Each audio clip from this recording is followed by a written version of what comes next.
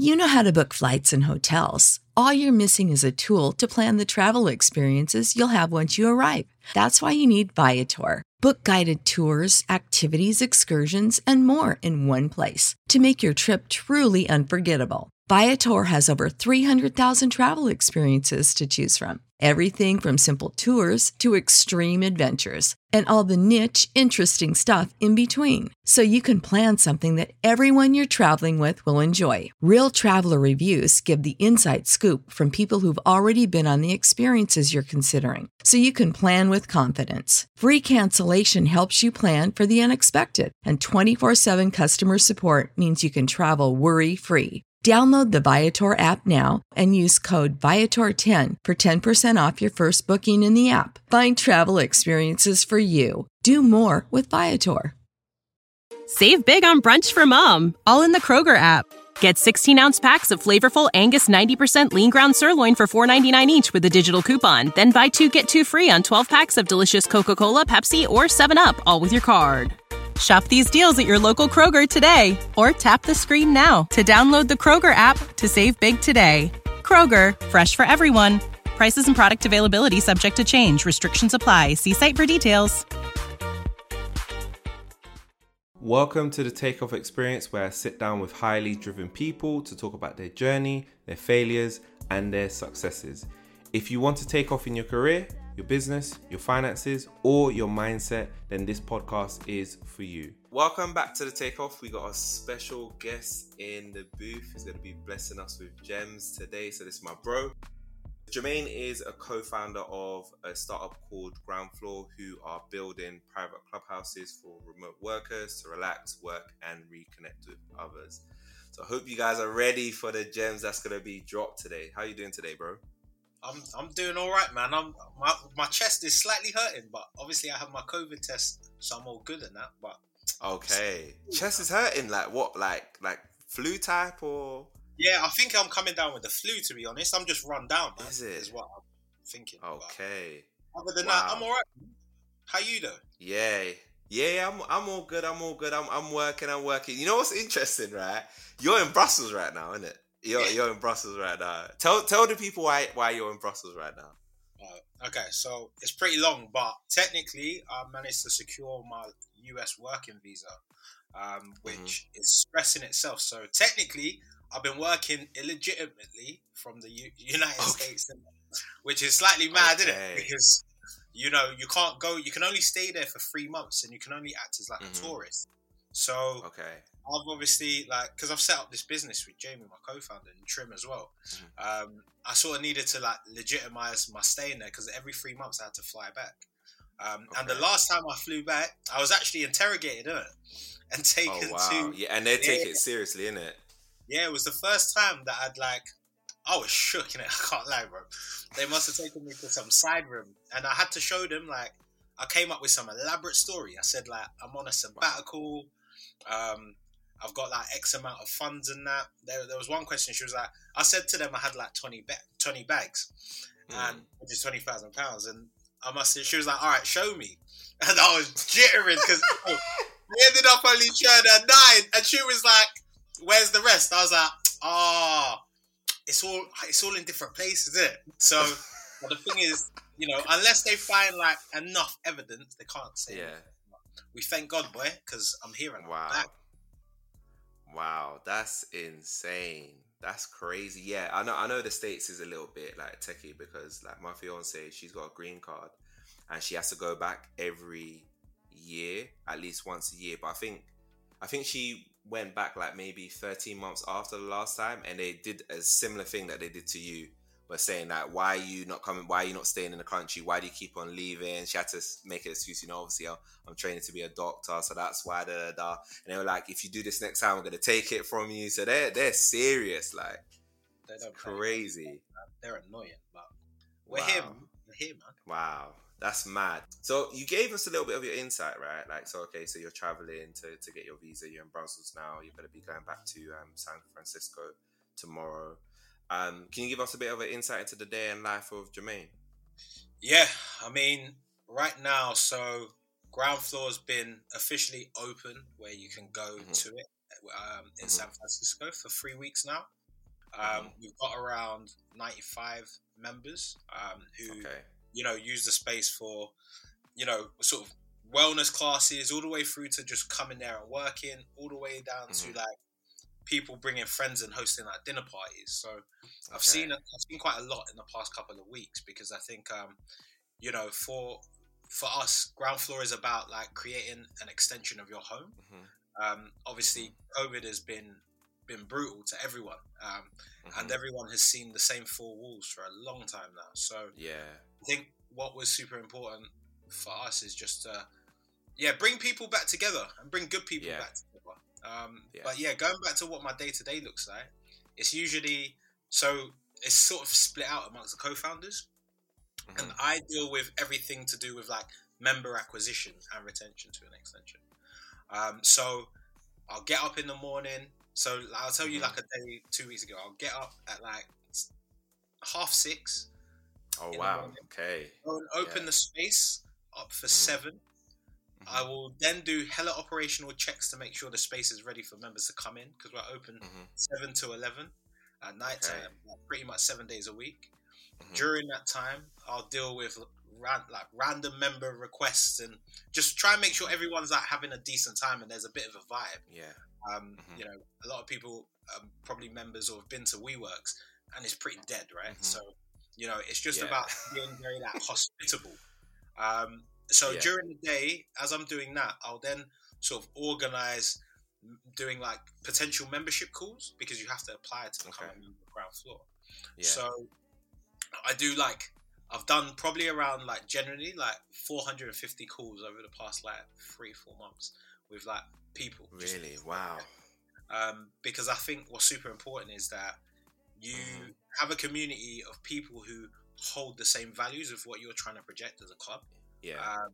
Otherwise it becomes very wayward and offset very quickly. And I think even in today's world, where everyone talks about Web3 or this and that, no matter what it is, I think coming back to basics, it's people want to be able to connect in real life.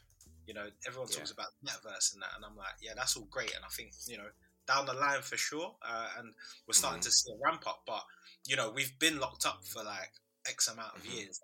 I'm not trying to do digital no more, no offense, but that's me personally, and that's what some of my members think. So I'll do that, and then it'll get to maybe around 4 or 5, and then I'm sort of I wouldn't have any more phone calls with members. I'm usually just trying to host and entertain members in the space. Just trying to get people, connect people, I guess. Sort of facilitate people who might need to know someone else, or this person might like this person or something. I think, just helping build and foster relationships. And then I'll go home. So I live by a park in SF, which is a beautiful park, Buena Vista Park. I will take a slow stroll, as I like to walk everywhere, because SF is only 7 by 7 miles. So super small. So how big it is? Yeah. It's tiny. Wow. 7 miles. Whew. Yeah, bro. So crazy. However, the people in San Francisco, no offense, and if anyone's from San Francisco listening, you guys are spoiled, because 7 by 7, you can walk that all the time. And people tell me from 15 minutes is too long a walk, and I'm okay, but each to their own. 15 minutes is a long walk. Yeah. Wow. They ain't getting their activities points in a month then. Exactly. They're missing out. But then in the evening, I try and do less membership acquisition and more data and product stuff. It's my actual responsibility, even though I think early stage founders, you wear all hats, so you do a bit of everything. But is my actual core, what my background is a product and data guy. So I work very closely with our CTO to just try and understand what needs to be built next. Sort of any data things that my co-founder Jamie, who's CEO, might need for fundraising or trying to make projections on new locations and stuff like that. It's just really important to constantly understand, the data and how people are using your space and stuff. So that's it really. Wow, that's a lot. That's a jam-packed day, and we're definitely gonna unpack, some of that not maybe even all of it if we can on this episode. I just wanted to kind of like just go back a bit in terms of, you know, talking about a bit about your origin. You know, where are your parents from? Nigeria, from Edo State. Yeah, man. definitely. Edo State, yeah. Right. Have you been back? Yeah, of course. Recent. About 3 years ago. Yeah. Okay, Yeah. 3 years ago. Yeah. I went back to Nigeria last year, and it was nice. sick. But I hadn't been like before then, like for 17 years. So like I missed a big chunk of going. Yeah. So yeah, like it's okay. So Nigeria, Edo State. Yeah. Right. That's sick. And were you born here or there? I was born in London. You were born in London. Okay, so you're born and raised in Northwest London. Wow. So, because I always trying to like figure out like where does an entrepreneur come from? Does it like either your parents are they into that? My Someone dad, in your family into it? Yeah. So my dad.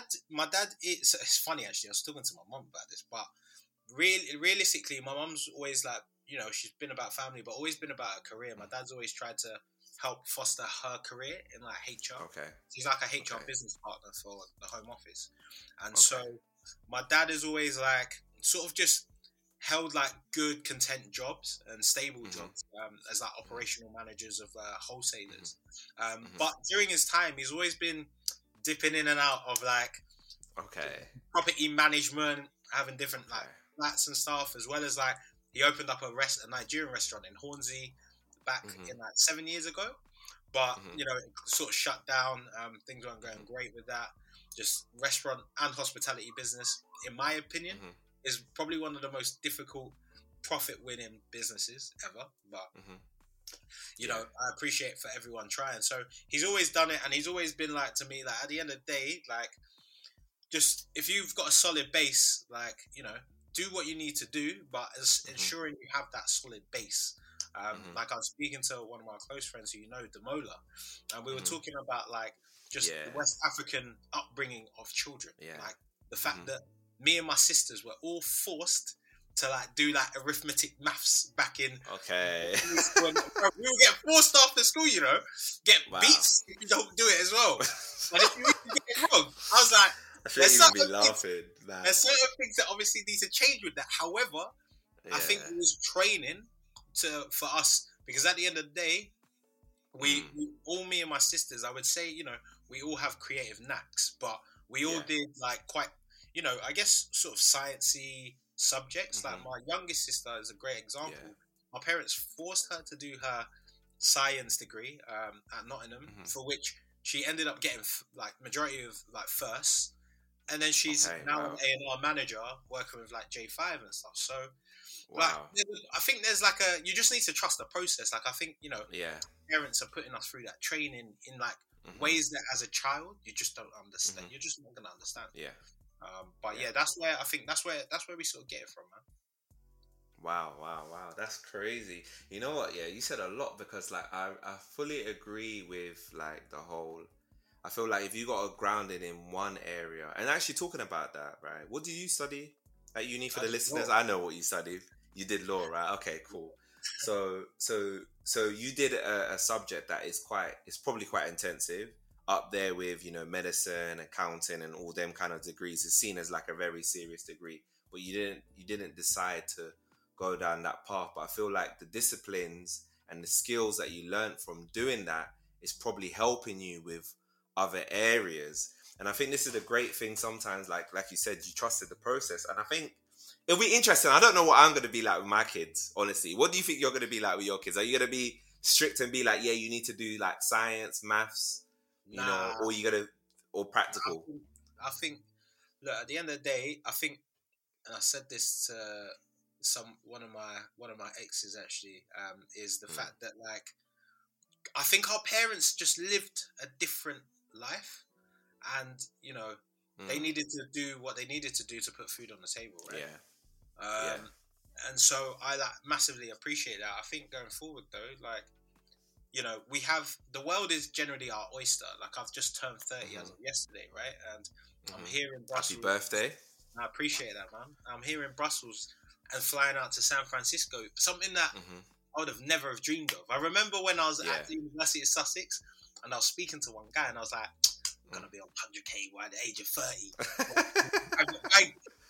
Mate, like, don't get me wrong, I ain't making that, that's for sure. But Yeah. where I am right now, like, I'm sure, like, so many people dream about being in Silicon Valley, for example. Like, it's something that I did as well. And just to have that opportunity, I'm super grateful. And, like, just need to always, like, remember that, you know, there's other people who will never, ever get this chance. So, like, really try and grip it. So... Yeah, 100, bro. You're in a situation where you got freedom and you're doing exactly what you want to do. Do you know what I mean? And actually, talking about that, because I'm gonna get into this. So, what was your first job after uni? What was your first few jobs after your law degree? So after law degree, I actually did a master's in management at UCL. Okay. Yes. I remember. Yeah. So I did that because the whole premise was like, my parents wanted me to do law because they were like, what are you going to do? What are you going to do with history? Because you're going to become a historian. And I was like, no, not really, but all right, cool. I did it anyways. And then the whole idea for doing the Masters in Business was to get that business acumen. I think I was massively lacking. But I think, you know, having done that, like, it definitely set me up well to get my first job, which is working at American Express in, like, sort of marketing analytics. So I did that for 2 years, and that was, I think it was good to put me in the fire in that sense and understand what the real world is actually like. How to just be a bit more switched on, because I would just always like blag my way around things. Usually I feel like I'm always rolling the dice in the right way. But then I started to be like, this is actually getting slightly boring, to be honest. I'm not actually enjoying it. I enjoy the money. The money was cool because I was young. I was living back at home as well with my parents, so I wasn't paying anything. I was just earning. I was like, is this it? Is this actually it? So like 2 years into that, I started speaking with one of my friends who was currently traveling, called Connor. He never went to uni, but we were proper like thinking like, we love football. We talk about football all the time. Why don't we just like try and create something around that? Which led to us like coming up with this concept called Fanfare, which was like a live streaming app to debate about football. Back before you had like Instagram Live and Periscope and all those things. And that was really interesting because we managed to like raise some money. Like how honestly I can't remember. You raised money on that, man. Yeah, raised money. We raised a little 250. So 1,000. Yeah, 250,000, man. Really? Wow. From one company as well. Like now thinking about it, I don't know how they gave us that cash, boy. And looking back, I wish we just put it in property or something random like that. Yeah. But nah, they were So we raised that and we did that for two solid years. So that was what I was doing full time. So as soon as we raised the money, I was still at Amex, but then sort of went to my parents to let them know, look, changing jobs, doing my own thing. And they were like, not sure about this, which is always the case. Everyone knows American Express, like big corporate companies, right? Your parents are like, that's so stable. Like, what are you going to do? Yeah. And I was like, just like, you know, I'm safe, I'm comfortable. Like, it's good. So then quit Amex, did that for 2 years. And that was just, we were just very naive, is what I'm going to say, to be honest. We were just like spending a lot of company money on things that didn't need to be spent on. I don't think we were really understanding the true grit of, you know, startup lifestyle in terms of just being smart with money, actually. Now going back to that, actually, I'm now thinking, what was my biggest financial mistake? I actually think Fanfare was probably my biggest financial mistake, actually. Wow. Because we burnt through a lot of money, that 200 very, very quickly. That's crazy. How quickly? Because a lot of people think, wow, Jermaine, 250k. A lot of people think 250k is life changing, and it might be life changing for a lot of people. Yeah, but it's crazy because you've now got it, and you're now telling me, wow, we burnt through that quickly. It must have been, bro. It must have been a year. We burnt through. Wow. Yeah. To the point that we had to Now, this is crazy. I've never really spoken too much on this as well. And if my parents are listening, boy, they're gonna be like, "You're crazy." But we like got to a point. It was like a year and a few months where we had no money. Like we had no money. Fanfare wasn't doing the numbers on the downloads for us when we released. We spent a lot of money on marketing. Didn't see the returns. There was a lack of tracking as well, which, as I say, goes back to that naivety of not really understanding what we're trying to get out as an outcome. And we were like, okay, we don't really want to go and work for someone because we both hated that prospect from our past experience. So we were like, all right, we've got, like, let's put our heads together. We got to switch out. We got to do something else. So what we realized is that, okay, we had like a good team around us who were good at like quickly making apps for people, for clients. Because we were luckily enough, one of my co-founders now, again, as we've linked up, called Trim, he's based in Kosovo.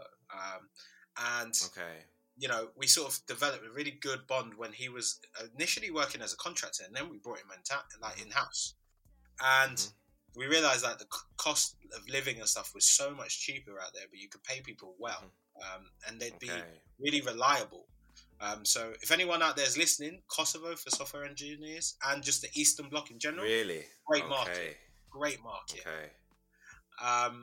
And we were like, all right, cool. Then we started hitting up, doing all sorts of trying to find clients, from scanning LinkedIn job posts to seeing who's looking for an engineer, to reaching out to that person being like, look, we can build whatever you need that engineer to build really quick. But look, it actually went pretty well, to be honest. It went to the fact that we ended up working with Chelsea Football Club, Coca-Cola for the World Cup 2018, Schweppes. I got flew out, boy. I got flew out to Munich to go and work on this initiative with Bayern Munich. And like stuff like that, and like also another agency called Oliver, a creative agency in London, to do work there. And like all of that wouldn't have been possible if we didn't dig deep and grind during those periods. But one thing I realized is that agency life is not for me. Like pitching, chasing, like you're always chasing your tail in the agency world, and this is very commonly known. And for me personally, being a product, that's when I started to know I was a bit more of a product guy. I was like investing a lot of time speaking with my engineers day to day, making sure I understand what we were actually creating for clients. And I was like, that's my passion, not this pitching and chasing and coming up with decks and stuff. I was like, after 6 months, started looking for a job. So, like, you know, so that was by the age of like 20, 25. And I was also living with like my partner, like one of my other partners at that time. And I got into a really quick rut of, I guess you could call it like, I don't want to say like depression, but I was very lost. I was very lost for a good couple of, like, a good solid 3 to 4 months, because I just didn't want to work for someone, man. Like, I had interviews, but my attitude probably just stank. I was like, why am I going to do this? Like, I've sort of like done this before. This seems boring. And I wanted to try and do something a bit more creative. So I actually looked into getting into directing, so like TV directing for docuseries and stuff. I had a few contacts through one of my partners, like my ex-partner, one of my ex-partners, as I said. And she put me on to her uncle, and like also through friends and stuff. And like, I have books in my old place at the moment where you can still see that like I tried to really get on it, but I just couldn't. I just think like at the time I just wanted to do something a bit more creative, have a bit more freedom. But then I found out it's also a big grind. Like, you're literally running around as an assistant for someone, being a mini T-boy, you know, mailroom guy. And I was like, nah. I've done too much to like literally start all over. So start from the bottom again. Mad. Yeah, exactly. So it led me to a cool company at the time called Fat Llama. They're a tech rental marketplace, which are still going today. Widely used in like London and sort of like metropolitan cities, where you can rent like camera equipment. I'm sure like a lot of people know what it is right now. And what led me to them was the fact that there is a accelerator program where people who have ideas or startups go to and they get some investment for some a pro in exchange for like being on this program where they get mentoring and guidance and resources. And this program is called Y Combinator, and they rarely invested in UK companies because they're from Silicon Valley. They invested in Airbnb, Coinbase, Reddit, like the list goes on. Flexport, all of these like companies that are like gargantuan right now. And I was like, raw. There was like an operations like role, which I thought was like a data role, and I was like, I could maybe work my way in as that because I've got like data experience from American Express. Yeah. But then try and transition into product, which is really what I wanted to do. So I went there, got the operations job, and I remember like they gave me an offer real quick, and I was like, right, this is quick. And then I checked the job description out, the contract, and it said like, oh yeah, you'll be doing shift work, and I was like, huh? What? What do you mean? I thought I was an operations manager. That was the actual role, operations manager. Then to see it says, oh yeah, you might have to do some weekends and do evening shifts. I was like, yeah, I ain't sure about this. So I had a back and forth with them, and like finally after like a week, managed to get out of doing weekends and shift work and just doing Monday to Friday. And I was like, look, this is good enough for now. I just wanted to be in a company that I believe were going places. I did that. So I'm in there now for nearly 2 years. And during that time, I learned everything that I have taken to me today and where I am because of that job. Like, there's no two ways about it. And I say to everyone, if you really want to learn how to, like, don't get me wrong, I might not succeed at the startup game. Like, and I'm very cool with that because I've learned so much anyway. If you really want to understand how the cogs really move, go into a company that has been invested in by quite prestigious investors and stuff, because you really start understanding like what it takes. Like, I'm telling to the point that like I had I was on call pretty much like 24/7 for my role. I created a role for myself in the end. I would literally report directly into the COO and just be like technically like a SWAT person for random projects that they needed. And so that taught me a lot, man. That's really where my data skills just ramped up. Like, I know SQL now. I know a bit of code, like Python and Ruby and like tiny. That's sick. You can check out my GitHub and that if anyone wants to. I might test you on that a little bit later. I need to do my reading though, because I haven't done like SQL in a while. Yeah. Exactly. That's mad. So Y Combinator, yeah. So you worked for them for a little bit. So that is epic. Llama, yeah. So Fat Llama were invested in by Y Combinator. Okay. So I guess you got to interact with Y Combinator. Yeah, just like the mentors with like. Obviously, like whatever they were telling our seed team at the time, co-founding team at the time, would obviously filter back, right? So there was a lot of just constant change and rigor to just everyday life. Like it was tough, man. I'm not gonna lie. Yeah. It burnt me out. And it burnt out me.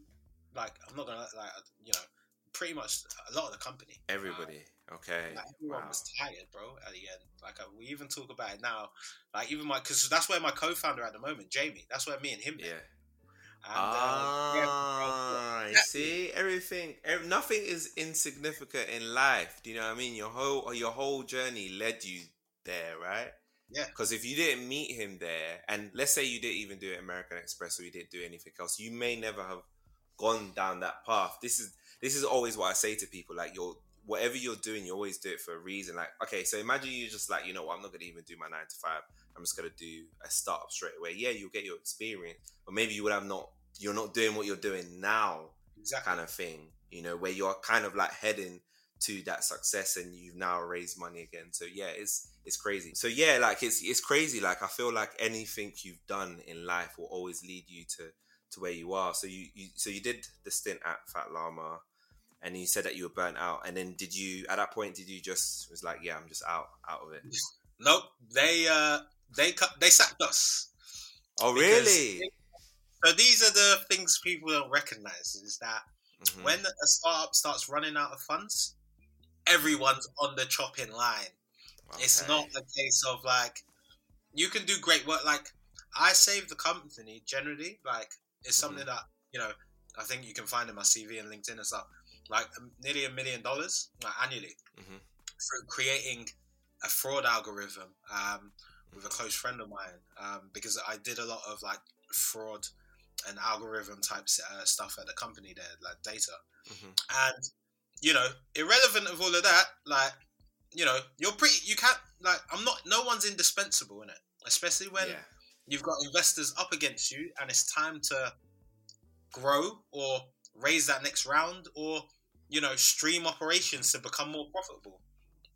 So they pretty much axed off, like, I don't even know if I can say this, but anyways, like, probably around like 65 or 70%. Wow. That's crazy. Yeah. Start of life, innit? It is. And I learned from that. Life. After that, I learned, at the end of the day, people got to do what they got to do, even though you might not agree with it. But this is like, it's business. But however, in terms of how me, Jamie, and Trim operate Ground Floor, like, it's people first, man. Like, no matter what. Yeah.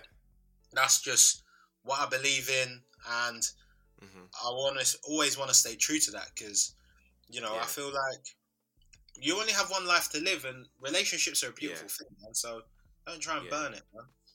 Yeah, I agree. I think if it's between cutting somebody or maybe you as a CEO, I always thought this, like, they're CEO of companies, massive companies, they're getting crazy bonuses, they're getting these crazy salaries, and it's come to a decision to, like, make people redundant.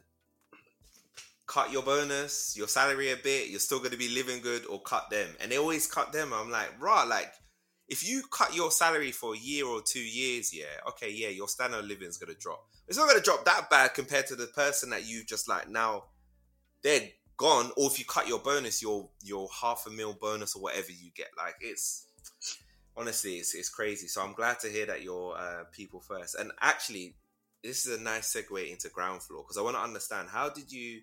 So you said you met your co-founder at Fat Llama. Did you start Ground Floor straight away, or was there something in between? Okay.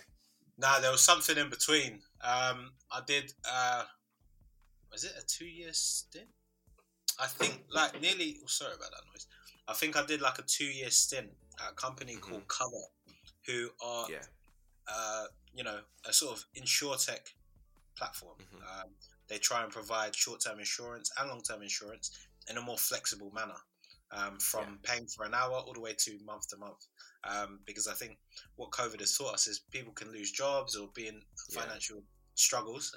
So people need, like, more flexible financial products for that matter. So I got my official first senior product manager job at Cover, which was a blessing because I learned a lot about really working directly with like real good engineers, and who had different like abilities, and just different personalities.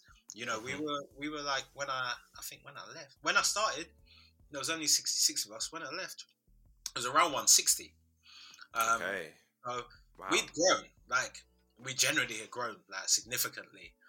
And during my time there, I did a lot of soul searching, because I just landed that job 2 months before COVID struck, before the first lockdown. Okay, wow. So I was lucky enough to experience, like, my co-workers in the office and get to know people on, like, a personal level. But other than that, new bodies came in, and it was very difficult to know who's who, right, as the company grows that big. But one thing I do say is that I understand the importance of... I think that's really where I understood the importance of, like, how to treat another person, irrelevant of title or seniority and stuff like that, because Cover generally is a people first place, and I must say it's got the best work culture I've ever experienced. Okay. Wow. Like, I had a lot of great times at Fat Llama because we were all young. We were literally, average age was 25 at Fat Llama at that time, and we would go on trips and retreat. It was good, and we'd go out, and I created like a bunch of lifelong friends. But at Cover, the CEO Freddie, and other sort of senior leading people like Andy Tomlinson, like they really understood how to like make people want to work for you, but also have that level of respect that, you know, you're also a person, human, and, you know, we should also act like how we want to be treated. So I think Cover was fun, man. I wish we could have been in the office a lot more, but it was it gave me that I guess that perfect balance of like the data aspect as well as like the product aspect. In terms of, I think my skill, you know, if you ask anyone, even my friends, I think my biggest skill set generally, like even being like humble and stuff, is like my friends call me as a joke like Dr. Leverage, but I understand how to build relationships with people in order to get the best out of them. Like I've always seen myself as like there's a program called Ray Donovan, and he's a fixer. And like the whole concept is like you're a facilitator of people and in different situations, and that's what I see my strength as being. Like I know how to relate to like a lot of different people, just because from growing up, from moving out of leaving London at a really young age to moving to a predominantly white area such as Hertfordshire, to knowing people from all different classes, like it really allowed me to just listen a lot more. I think listening is so like sort of like misunderstood nowadays, and like if you just open your ear and generally give someone an ear, like listen, like it just does so much for someone, makes someone feel comfortable. So I think like that combination, that there, like Cover really helped excel that for me. Okay, wow. You said a lot. Like I was just thinking, because it was interesting, because even before like you got to Cover, you were saying that you're doing a bit of soul searching, but even though you were in that, you were still kind of moving towards this, okay, I want to be a product manager. And you got the chance to experience that. And then you also took some of what you're doing, you know, at Ground Floor in terms of the values, you took some of that from Cover, because you saw how they treated, you know, people first, which I think actually is the modern way to do it. And I feel like a lot of companies in the next 5-10 years, if they don't move that way, some of these big corporation companies, they're going to be gone. 100%. They think it's funny. They're going to be gone. Nobody's going to want to work for them. People are going to be like, I don't want to work here. You. When I tell you I want to have leave, you're telling me, no, I can't work this. When I tell you, like, you know, I'm sick or I'm doing this, you don't give a crap basically about it. People are just going to just be like, you know, and I feel like we're, you know, even though I know you're no longer like an employee, I feel like as employees are empowered nowadays to feel like, you know what, I get to choose where I want to go. Does this company have a good culture? Do they have good perks? You know, things like that are really important. Even for me, like when I moved, I was like, wow, like if I'm coming here, like it needs to fit what I want. If it's not gonna fit, I'm not coming. I don't care how much you pay me. I'm not gonna like come there. So yeah, it's very, very interesting that you've applied what you've learned to existing business. And then okay, so COVID happened, and I know COVID was an interesting year. It was a bit techie to like, you know, leave a job and do a startup during COVID. That's probably not the wisest when people are losing their jobs. It's like, yeah, that would have taken a lot of balls. But at what point did you decide, okay, cool? Actually, first, when did the idea come up? How did the idea come up for Ground Floor? All right, so Jamie, my co-founder, he called me back. So where are we now? We're in March 2022, right? So Jamie called me back in January 2021, and out of the blue, like we were just obviously like hadn't seen each other for a while, anyways. We were like, yeah, let's meet. I think we saw each other a few months back. He was like, called me up. Was like, I've got this idea. I want to create like the next generation of hotels. And I was like, okay, next generation of hotels. I was like, he was like, no, like I'm really sold. I remember it vividly. I was on a walk. And I was like, what are you talking about? Like, I swear you've got a good paying job. Like, relax. He was like, no, this is what I want to do. I want to go into the real world, because he was an ops director at Llama and stuff, and at his last startup before Ground Floor, and he was living a good life, to be honest.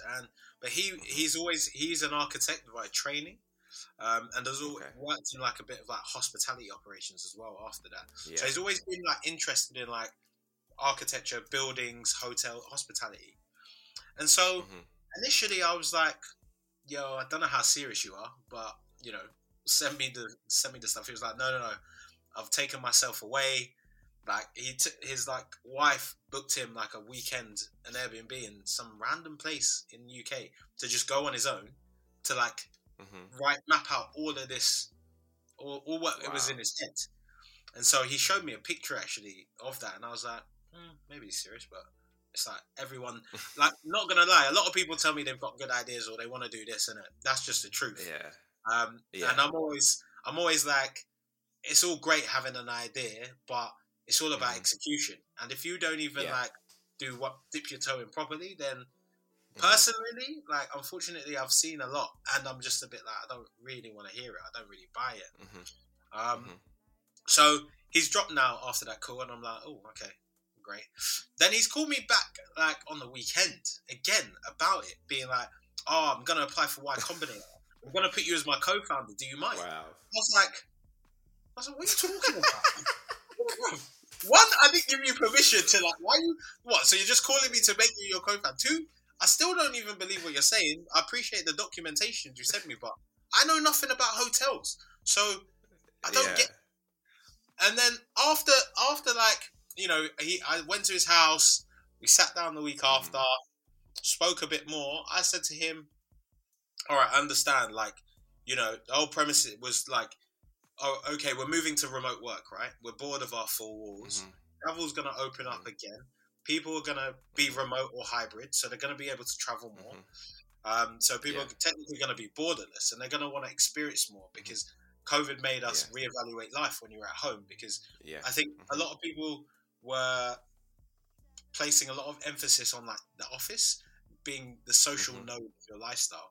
You'll go to the gym near work. You might meet up with friends after work. You might go for lunch with colleagues around work. So your geolocation and social life were heavily connected with the office. Whereas now you are back home. So you are now prioritizing errands and life admin that you couldn't do before, because you could wake up at 5 to 9 for a 9 a.m. meeting. So we were like, all right, cool. So he was like, you know, people are going to want to travel and experience the world more naturally, because you haven't been able to travel, and now you're in this new way of work. You can travel. So I was like, all right, this sounds great, but fundamentally, we really don't know how to build a hotel. So I said to him, like, I've always been, I was a member of Soho House, and I would go and work from there quite a lot. And we were like, he'd been there as well. We were like, they've created this unreal brand that people just love, and there's this sense of FOMO and exclusivity. Yeah. And so we were like, look, why don't we try and create something that was like in the middle, that wasn't a WeWork necessarily, because that's very stiff, very cookie cutter, glass windows. But Soho House is very extreme social. Why don't we try and create something that feels super comfortable and inviting, that feels like your home but a bit of an escape? Because I think, you know, not many people have a lot of space anyways, naturally. So why don't we try and, you know, build upon that? And that's what led us to Ground Floor, to be honest, which previously was called Commons anyways.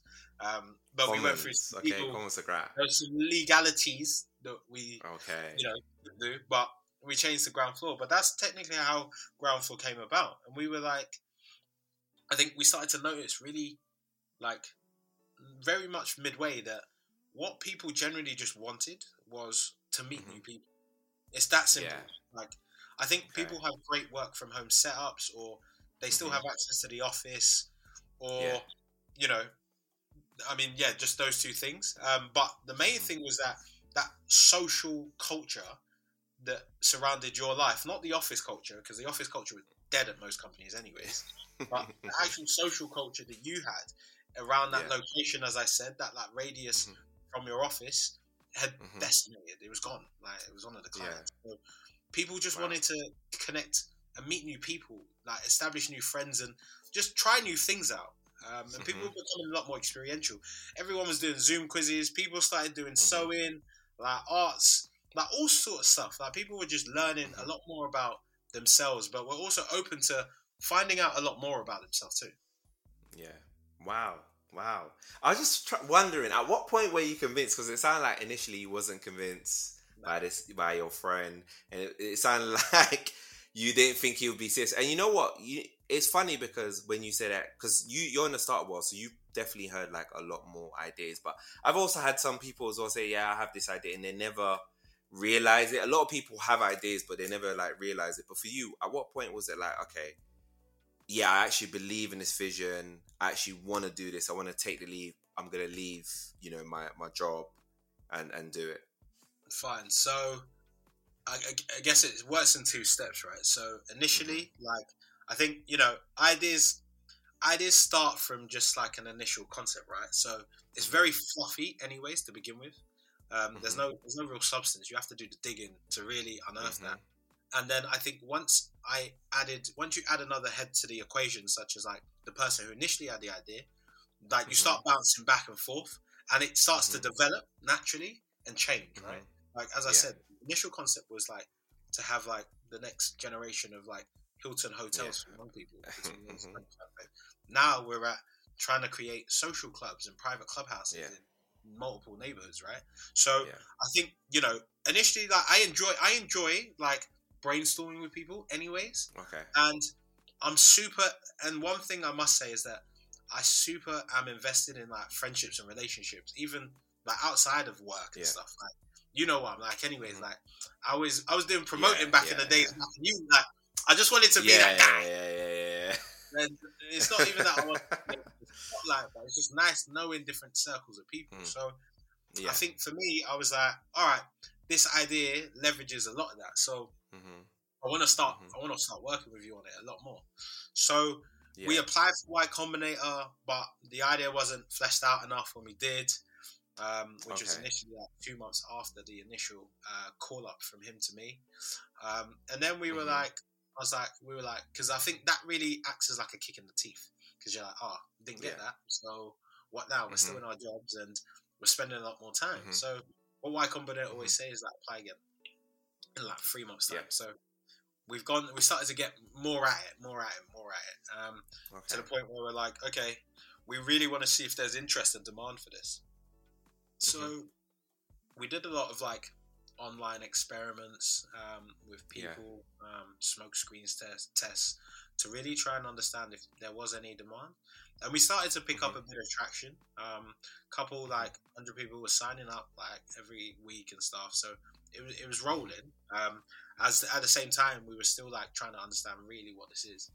And I think from that point, like, and just when we created the brand of Commons and stuff, like seeing people like reach out on a premise that you have in your head that technically isn't built, but they think it's gonna be built already, because as you know, when you're trying to test the market, you're not saying to them, "Oh, this isn't built." You're trying to act as if, "Oh yeah, it's here tomorrow."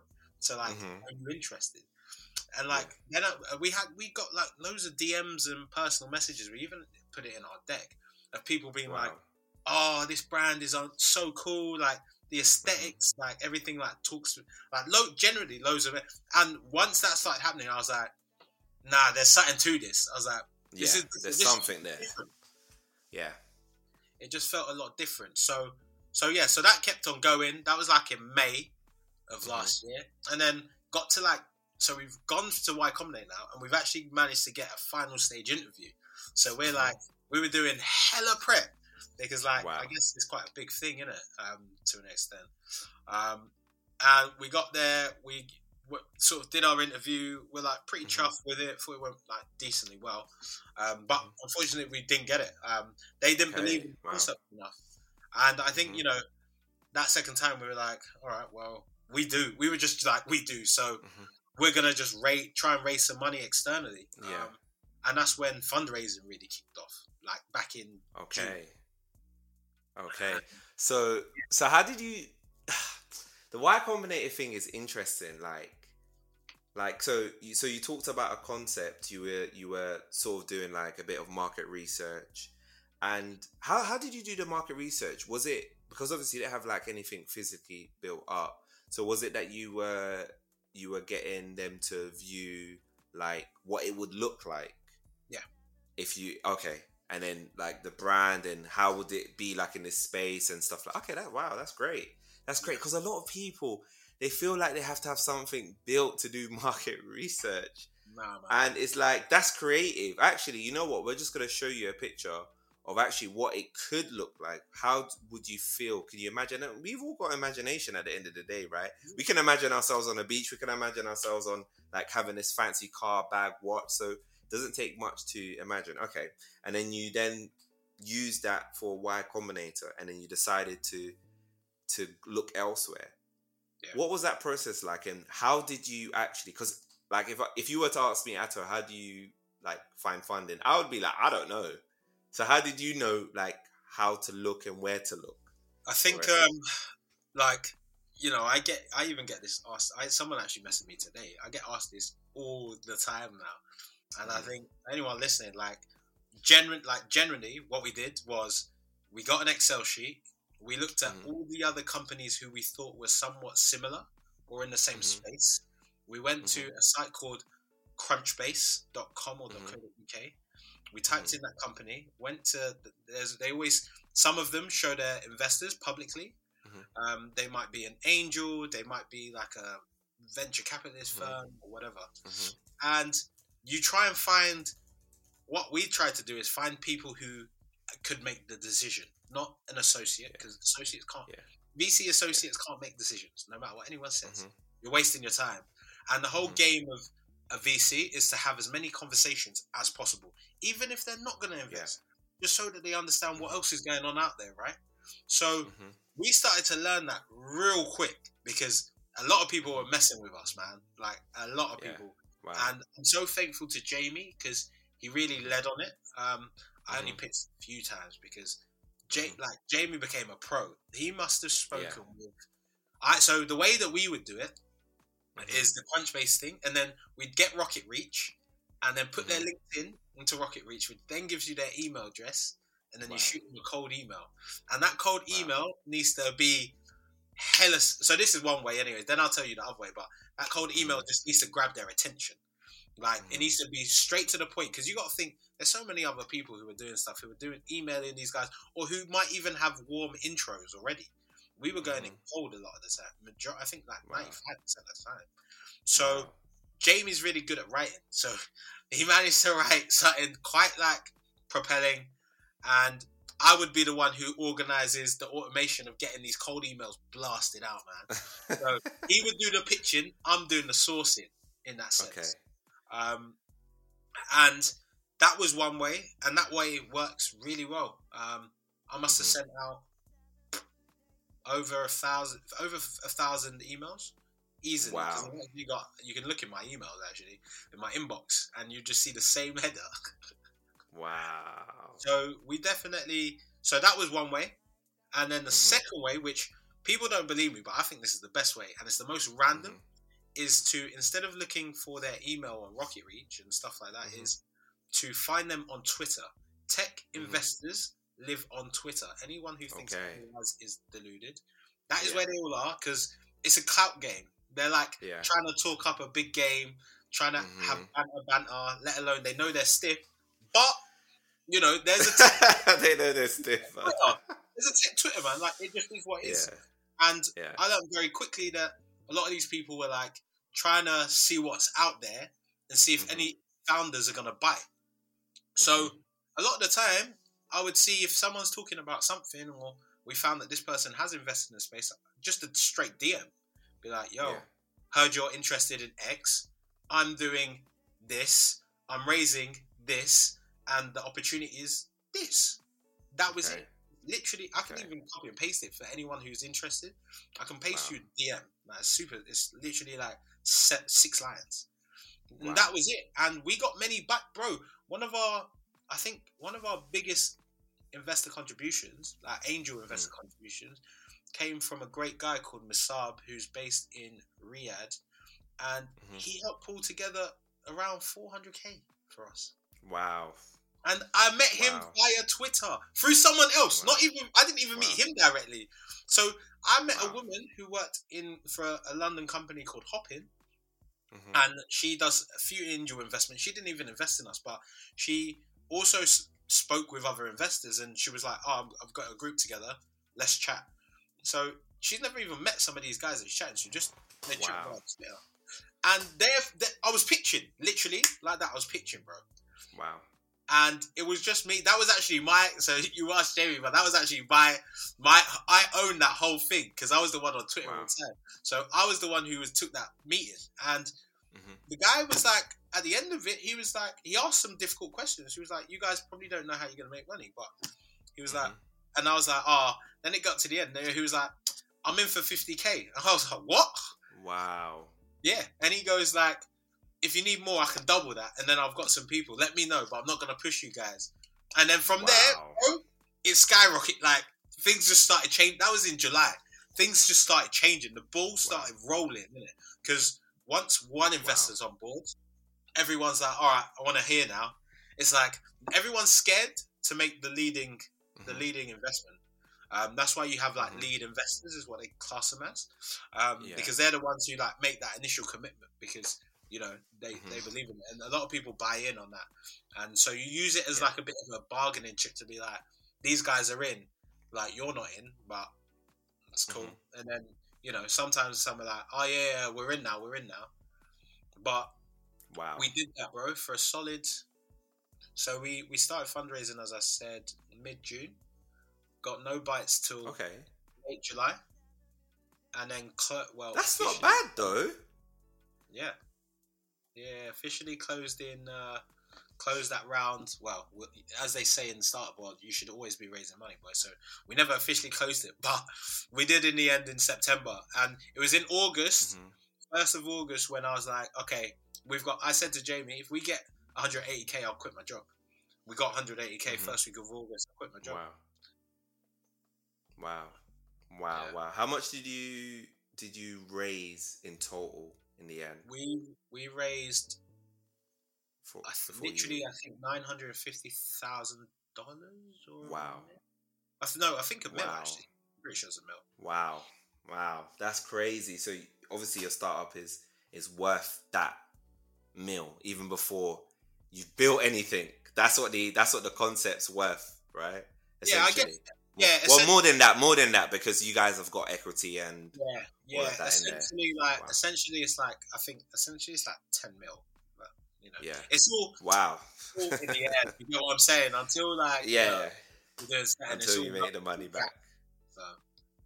Okay, wow, that's crazy. Okay, so you raised that, and that's a great story because I was just always wondering, like, how do you find investors? Is it them coming to you? Do you go through like all these different types of accelerators? But you guys went through the cold calling way. You did it for a month and a half, which is interesting because I think a lot of people would have given up probably after the first week. I think when it comes to raising money. So it's crazy that you guys kept on doing it for like a month and a half, and that kind of inspiration. That's like one of the kind of stories that I feel like it inspires people because a lot of people, like I said, they quit, but you guys kept on doing it, and now look where you are. You're in realizing your idea. So after you raised the money. I want this because you're based in San Francisco. Why San Fran and not London or anywhere else in the world? Well, there's two main reasons. Firstly, is my co-founder's wife was relocated via work, so he was always planning to move to the States, anyways. Been a lifelong dream of his. And then the second thing is that we had just tested. We actually tested the American markets quite heavily, and we saw a lot more interest over there because at the end of the day, like membership clubs are quite a common concept in the UK. I think they're actually British. Whereas in the States, other than like New York and like maybe LA to an extent, they're quite foreign. They have like country clubs, is like their closest comparison, but everyone knows that's very like elitist and very like white and old. So Exactly. we were like, SF could be cool because there's a lot of tech. There's a lot of people who are involved in tech. I've heard it can be quite diverse, like the Bay Area in general. You just have to seek them out. So I was like, if we can do it here, it will be pretty cool. Because we're in SF, and I think there's a lot of technical talent there as well, which we might need at one point. So it will just help lay a good set of foundations, I thought. So that was the main reason, to be honest. But like, look, it was a finger in the air type situation, no matter what anyone said. But it's paying off, and I'm hoping it pays off for the long term, man, to be honest. Wow. And you know what? Sometimes you just got to take the leap. Okay, so you chose San Francisco. You moved there. When did you move there again? Last year? Yeah, so October. Okay. Last year, October. So you and your co-founder flew over there and then started building the clubs. Is that what happened after? Yeah, so we pretty much we had to find like we saw like a lot of locations in SF, and then we sort of like found one that we were like dead set on, and we were trying to really get it done, and we finally signed for it on the 1st of December. Wow. And then in SF, one thing that is very common and known is that it's so difficult to get the official permits from the city council. They're very tight with what is getting built. They need to know everything. And it's actually called like one of the, like a lot of people say, like, of all places, like, never ever start there because you're not going to get anything open. That's just the genuine truth. So I think for us, like, we were already in the process. We were like, this is what it is. We need to make it work. And it made us, it really pushed us into understanding how to navigate those treacherous waters of just the city and regulations and laws. But we were fortunate enough that we had our permits granted on December the 17th, I remember, just before Christmas came in. And we started some demolition work and construction work on the 3rd of January this year. Cool. And the designs of the club, was it based on both your visions of how it would look? What's in there? Because I haven't seen it. What's inside? What's inside ground floor? So it was based off of just our vision, like sort of like a lot of mood boards and things we felt like we wanted to create. But what's inside? So the way it's split up into three sectors, I guess. It's one. There's a focus on like productivity, focus on like wellness, and then a focus on like connectivity. So when you actually walk in there, the first section that you enter is like around connectivity. So this is a large like open plan kitchen and lounge area, which we call like the living room. And the whole concept is like all the furnitures are like deep sofas, like high dining tables, and it's meant to feel like inviting and warm, like your home. Like you have people in the daytime just putting their feet on the tables and stuff like that. It's just or lying on the sofas and stuff. It's mad chill, like walking around without shoes and stuff. Like people generally are finding it like their home. So we have that, and then we've got our second section, which is dedicated around like productivity, and that's a library. It's very small, and it's a lot of dark lighting to sort of like really replicate how a library setting is. And it's all about focus and zoning in. And then we have like wellness. So we've got like an outdoor gym, which couldn't be a possibility in London. But, a small outdoor gym where the sun's always shining in SF anyways, even though it might not be too warm. You can always work out outside. So we've got some equipment, and then we have like a small yoga studio, which we get wellness instructors to come in and give like meditation, yoga classes and stuff. So that's really like the visual landscape. Wow. It sounds sick. You know what I was thinking? Because like IKEA, right? I think why IKEA does so well is because of what you just said. It's so inviting. So I was thinking, actually, when I think about it, there is nowhere like an IKEA type thing, but it's actually there for you to just chill and sit and do work and talk to other people and have that. Wow, that's a very interesting concept. Wow, that sounds amazing. So you did that, and then how did you like start getting your first members? What was that process of Boy, getting people to that start like looking at you guys? yeah, that I mean that stuff. Like, obviously, I still try and wrap my head around it today because I'm still doing that stuff. Literally, Yeah. as soon as I land in SF, I'm back on it. But initially, like, it was just a case of did a lot of like paid advertising via Instagram. I think like a lot of people between the ages of like, I would say like 25 and 40 are on Instagram. And you can sort of, I guess it's what we realize is a lot easier when we're also in that bracket. And I would call myself and Jamie and Trim, like, we're very like middle of the road guys. So I feel like we're a good average of like what the consensus is of what people are doing. And ground floor is meant to be built for the everyday person. It's meant to be like a destination for every day. Yeah. And so a lot of that, like, understanding like what segments people were interested in, and trying to, shoot highly, spotlight our ads in their faces, like, sort of worked. As well as just like sort of speaking to people, getting it out through like word of mouth, and also just like reaching out to people on, things such as like LinkedIn, which I think is great to understand who is working remote. Like, you can sort of tell through like just different things now, like websites of like companies saying we're fully remote or whatever, and just reaching out and being like, hey, you might be interested. So it's a lot of scrappy work. As I said, like, from Instagram DMs to all sorts. But like, I think especially like one thing as a product person that I learned, and that like product leaders and mentors of mine and friends have said, is like, your first 100 customers are like everything, especially in the early stage.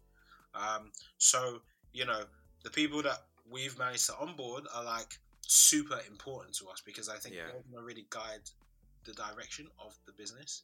Because they're going to be our advocates when we're at, I don't know, like 10,000 ground floors or whatever, because they're going to be able to be honest with us, because they've been through the journey when it was just like an MVP to where it might be in a couple of years.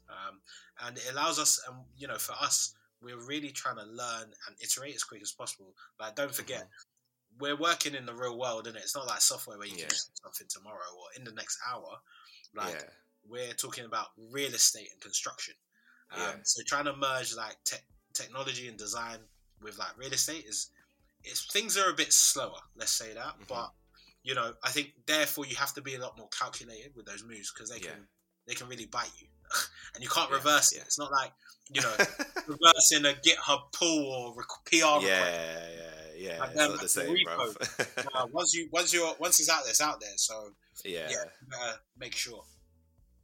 Wow, sounds like interesting work, and I agree with you. And I feel like, the way you said that the culture with like, the people people first, I feel like you're not going to have any problems treating your customers like that. You're not just seeing them as a check. You actually want to meet them. You want to get to know them and stuff like that. And like you said, that's like part of what you do. I wanted to go back to something you said earlier in terms of criteria, because you said that you speak to people on the phone. So is it like anybody can get into it, or is it certain people? Anyone? So what? I'll give you the phone pitch. So anyone can apply, but the whole like, as I've always said, like, the whole premise and the reason why we're gonna be spoken about in the next 5 and 10 years is for those people who generally need it. Like, let's not lie, right? Like, I think membership clubs, country clubs, private clubs, whatever it is, they're expensive. They're not cheap, and that naturally already excludes people. We've tried to really be strategic with pricing, to try and really make it accessible for what San Francisco is, anyways. Because I think this shouldn't just be limited to people who have come from money or have fallen with money in their lap. Because I actually don't think they need this type of space, because they've probably got enough money or have a big house or something like that. And so there's people who generally need it. And I think that I'm trying to understand, one thing I always say to people is like, as soon as you enter the ground floor, like the doors of ground floor, all titles and seniority, all of that stuff's dropped. The first question shouldn't be, what do you do for work? We're not interested in that. We're really trying to reinvent what it means to be part of a community. Like, feel confident and comfortable enough to Reach out to someone who might be sitting across from you, and to have like a conversation, not just about work, but about like what you're interested in. Like, what do you do what did you do last weekend? Like, oh yeah, I'm into that. Like, you know, where do you like stuff like that? Like personal, like conversations, not like, oh yeah, I'm earning this, so I'm trying to get a promotion. Like, that should be the last thing. Do you get what I'm saying? Like, once you've established that core relationship, but you know, I think people just want to come together and be around good people, and that's what I say. And so, if you equally align with that, then mate, come and join the club. It's that simple. Wow, this is such an interesting concept, and I can't wait to see how it grows. I'm like really intrigued to see how it's gonna grow, and hopefully seeing a club in London as well that I can join and be part of, because I feel like for like a lot of entrepreneurs as well, it can feel lonely sometimes, you know, like when you're just, you know, on your own. And I feel like a space like that is going to be like a good place to connect with other people. You know, it's almost like you are starting your own companies, doing your own companies, but you're like colleagues as well, like talking about like other stuff and getting to know each other. Like, yeah, it's a really cool concept, and I really like it. What's the goals? I don't know if you three have thought about 5 years, 10-year goals. Have you gotten that far, or you're just like, you know what, let's just get through the first year, let's get through the first 2-3 years, and then we'll see what's happening from there. I think look, the goal is, and this is something that Jamie actually said when we were talking about equity shares, and if I was generally invested in this very early on, is like, he said to me, like, I want to be doing this when I'm 40. I want this to go to my kids. Okay. Like, generally. Wow. And so he actually tried to do me dirty, but he didn't give me less equity, because he thought like a lot of the time it's like, you know, people just want to jump in and make quick cash and like bounce. But I say it's and bounce. There's so much like you're putting in your blood, sweat, and tears into this. Like, it's a big thing. But some people just want to do it for like maybe 5-10 years and just leave and enjoy life, right? But what I said to Jamie is that I'm very passionate just about people, and Ground Floor allows me to do that every day. Just converse with like new people about different things every day, and I don't think there's a job like that I could do in the world where I'm actually making real relationships at the same time. Like, you know, I remember there's a photo of me on Ground Floor Insta where I'm having a glass of wine, just laying down with my laptop at like 5 p.m. on a Thursday or a Friday. Like, I'm having conversation about real things, and what's important to people. Not none of this like surface stuff, like, or fickle things. Like, just genuinely having a laugh, man. And I think that that stuff is so important. So, you know, I want Ground Floor to be as big as Soho House. I'm not gonna lie to you. We're not Soho House, like, as I've said. We're not WeWork either. And I think we're trying to, like, every day we're defining what we are, what we're not anyways, which I think naturally will then guide us to what we are. But I genuinely believe, like, there's a real space for just something that allows, you know, you were even mentioning like Ground Floor, even just for entrepreneurs, but a lot of our members are just people who work for standard companies, the everyday person. Okay. And people forget that. Like, there's people just grinding and doing stuff, but they're not talked about or they're not shouted about because they're just consistent and good at what they do, right? It's like whether it be like, I don't know, a customer service exec or a product designer or whatever, like, or a nurse from, like, we've got a nurse who's even like a member of Ground. Like, there's people who are just doing like great things day to day, and I think they should be able to also have access to these beautiful elevated spaces to meet other cool people in different industries, because I think intersectional spaces just create magical conversations, man. And so that's really what I'm about. And I think, like, I'd love to have a Ground Floor in just neighborhoods that I think are like socially underserved. And what I mean by that is that traditionally, like, maybe not many people would have thought of going there because, like, they're like, there's not much there, or, you know, I want to be in the depths of like a metropolitan city. But, you know, as I said, there's this new world of hybrid work, so people are being able to move out to places where they get more space and stuff. But as I said, people still need to meet other people, right? That's not gonna go away. And I always say it becomes much more difficult to create new friendships and relationships once you're outside of organized institutions such as school work or university, for example, or a religious institution for that matter. So I see Ground Floor acting as that new pillar in that type of space for adults who, you know, as I say, are either in a new place and they don't know what to do, so they need friends, or for adults who have been in that place but their friends have like left, so they're then lonely. And then the third segment is for people whose friends are still in the same locality but they all think alike and they want to meet new people who don't necessarily think alike, who they can also learn from. So that's how I see like the three sort of sectors for the type of people we're looking for at Ground Floor and who make up our membership base. Wow. That's epic. That is epic. That's absolutely amazing, man. Everything you're saying, like I could just see it. I could see the vision. I don't know why Y Combinator couldn't see the vision. I can clearly see. And I think the reason why I can see that is because I guess even both of us, I think we've both been in that unique situation. Like I'm still doing my 9 to 5, but I'm also, you know, doing Savvy Wallet on the side. But for both of them, I'm working from home, right? And I'm pretty much work from home like all the time. I can go into the office, like it's not like a problem. But I feel like I can see why there's definitely a need for that, because even before my current company, which has a great culture, I would say that the previous company was lacking in that culture, lacking in them kind of spaces where it felt like homely. I could meet like-minded people. Yeah, maybe I could meet like-minded people, but it wasn't just in the best spaces. So therefore, you didn't even really want to be in the office. So yeah, I can definitely like see that. I wanted to understand, right? Because obviously you've been in the startup world for quite a bit now. I wanted to understand, like, what lessons have you kind of learned from your first startup that you did to this one that you're working with in Ground Floor? Like, I think and what you apply and how you applying it. I think firstly it's just the fact of like I'd say just being a lot smarter with money, being a lot more like bullish and aggressive with how money is used. I think realistically every startup needs money, no matter what anyone says. Even if you're bootstrapping it yourself, you're like bootstrapping it because it needs cash, right? So I think learning the fact that you can see money escape and not know where it's escaping to, or it's not being used directly on I guess the product, which is all that actually matters at the time, is like the main, I think, you know, big mistake in learning I've made. And we try and ensure, in particular, like Jamie, he's very like on the numbers to make sure we're like spending on the right things.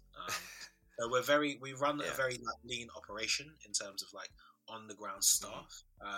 You know, sometimes the property is like it's like self-service technically. It's not even manned for some few hours, which is very different to all the other concepts. And I think for us, like we're trying to build a place that enables that. Like we're trying to build, you know, like physical assets that enable people to feel comfortable and safe in. So yeah, I would guess that's the biggest like learning. And then I guess other than that is that working like 24/7 around the clock sometimes also doesn't get you results. I actually remember my dad laughs about it all the time. There was a time where I was doing some work in the first startup, and I would wake up at like must be like 5:45 and not go to bed. Wow. Like literally working on it all the way up until like 11 o'clock at night. Because I was doing a lot of publishing of content at that time for one of our like mini products that we built called Summit, and that was all about like just, you know, giving people bite-sized news summaries like constantly, like literally as it happened. So as you can imagine, news happens literally every second of the day. So it was trying to be the first one there. So I realized that stuff was just killing me, and you know, we saw some good results, but you know what I think from ground, like I've learned, is that you really need to take some time for yourself. And I think me and Jamie really try and ensure everyone in the team does that. Because like, at the end of the day, like life's about living, man. Life's not about like dying for work. Like there's more to work. Like I'm not saying don't love what you do, but like, you know, like I don't think we're on this world just to work. That's quite in itself. 100%. Oh my gosh. Wow. That's crazy. How many employees do you guys have now? I think we got 3. Yeah, 3 now. Wow. Including the founders, so there's about 6 of you. Yeah. Wow. In less than a year. This is crazy how much can happen in a year, right? Because if you think about this same time a year ago, you hadn't even gotten to the part where you were going for funding. Nah. So you've managed to do that, get a lot of funding, move to San Francisco, build your club, get members, hire employees. You guys have done a lot. You should be proud. You should be really proud. Done a lot. Like I'm proud, man. It's really nice to hear those kind of stories, which is why I wanted to get you onto the podcast. I already knew I was gonna get you on, but this is the kind of stories that like I want the listeners to hear, because I feel like it's gonna help them navigate their journey. And also as well, I think like, you know, like when people become successful, a lot of people think that we know every step of what we're doing. We just always know what we're doing, like as if. But that's not the truth. Sometimes the difference is that you're willing to take the leap and be like, you know what, I actually might not know fully, but I'm happy to learn and just keep on adjusting and keep on improving and just keep on getting better over time, you know?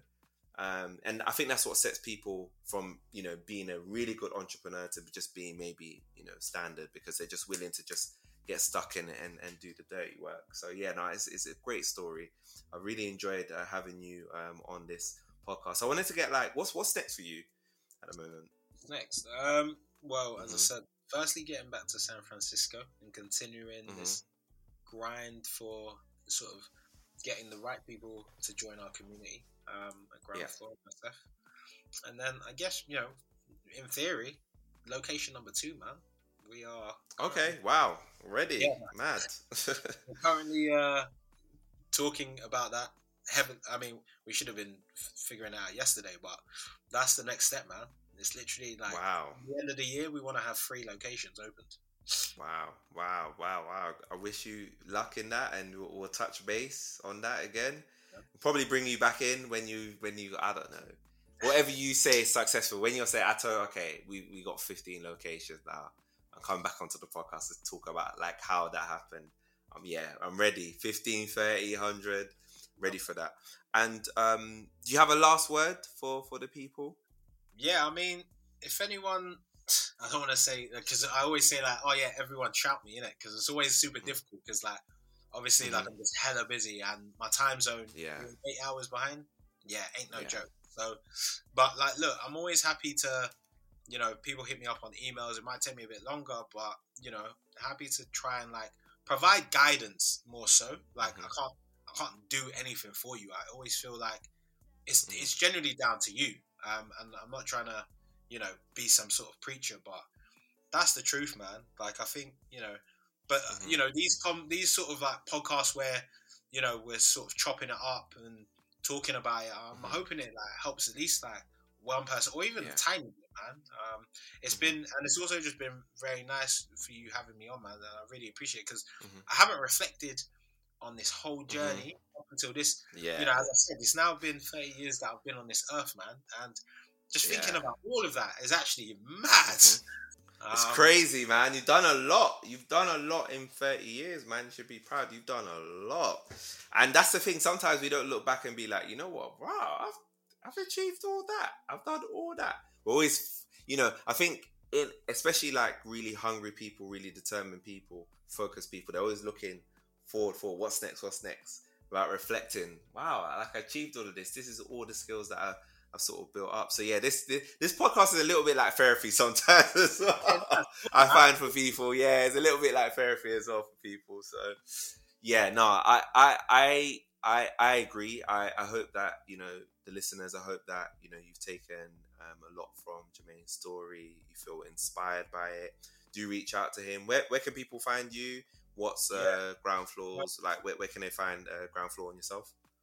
Yeah, so we got our Instagram handles like Ground Floor Club on Instagram, and then my to be honest, my account's private, so my social account, so because I like keeping my life down low. But you can hit me up on like my Raphael, so RAPHAEL, and then my last name IJIEH @gmail.com. And just shoot me an email if you ever need anything or just need some like tips. But thanks again, Atto. Massively appreciate you, man. No, you come a long way, man, as well. So these podcasts are sick, man, and just thank you doing for like financial literacy amongst black people and just people of our culture and stuff. I think stuff like this is needed. We don't talk about it enough, and everyone's trying to make whether it's their idea or their journey a secret, and I don't think it ever should be, because people need to learn. Like everyone needs to try and help get the other person up. I don't believe in handouts. I believe in hand ups. So, I think love that. People need to recognize that, because that's how we like move as a race in totality, black, white, whatever it is. Like that's what it's about. So yeah, man. But I appreciate you, man. Still, as I said. Thank you. And I agree. Hand up. I love that. I'm going to use that in the future. Hand up. That is sick. I appreciate you for spending the time to come on to this episode. Listeners, I hope that you got your notebooks out for this one. And thank you for joining us today and listening to us and spending some time with us. We'll speak to you in next week's episode. Thank you.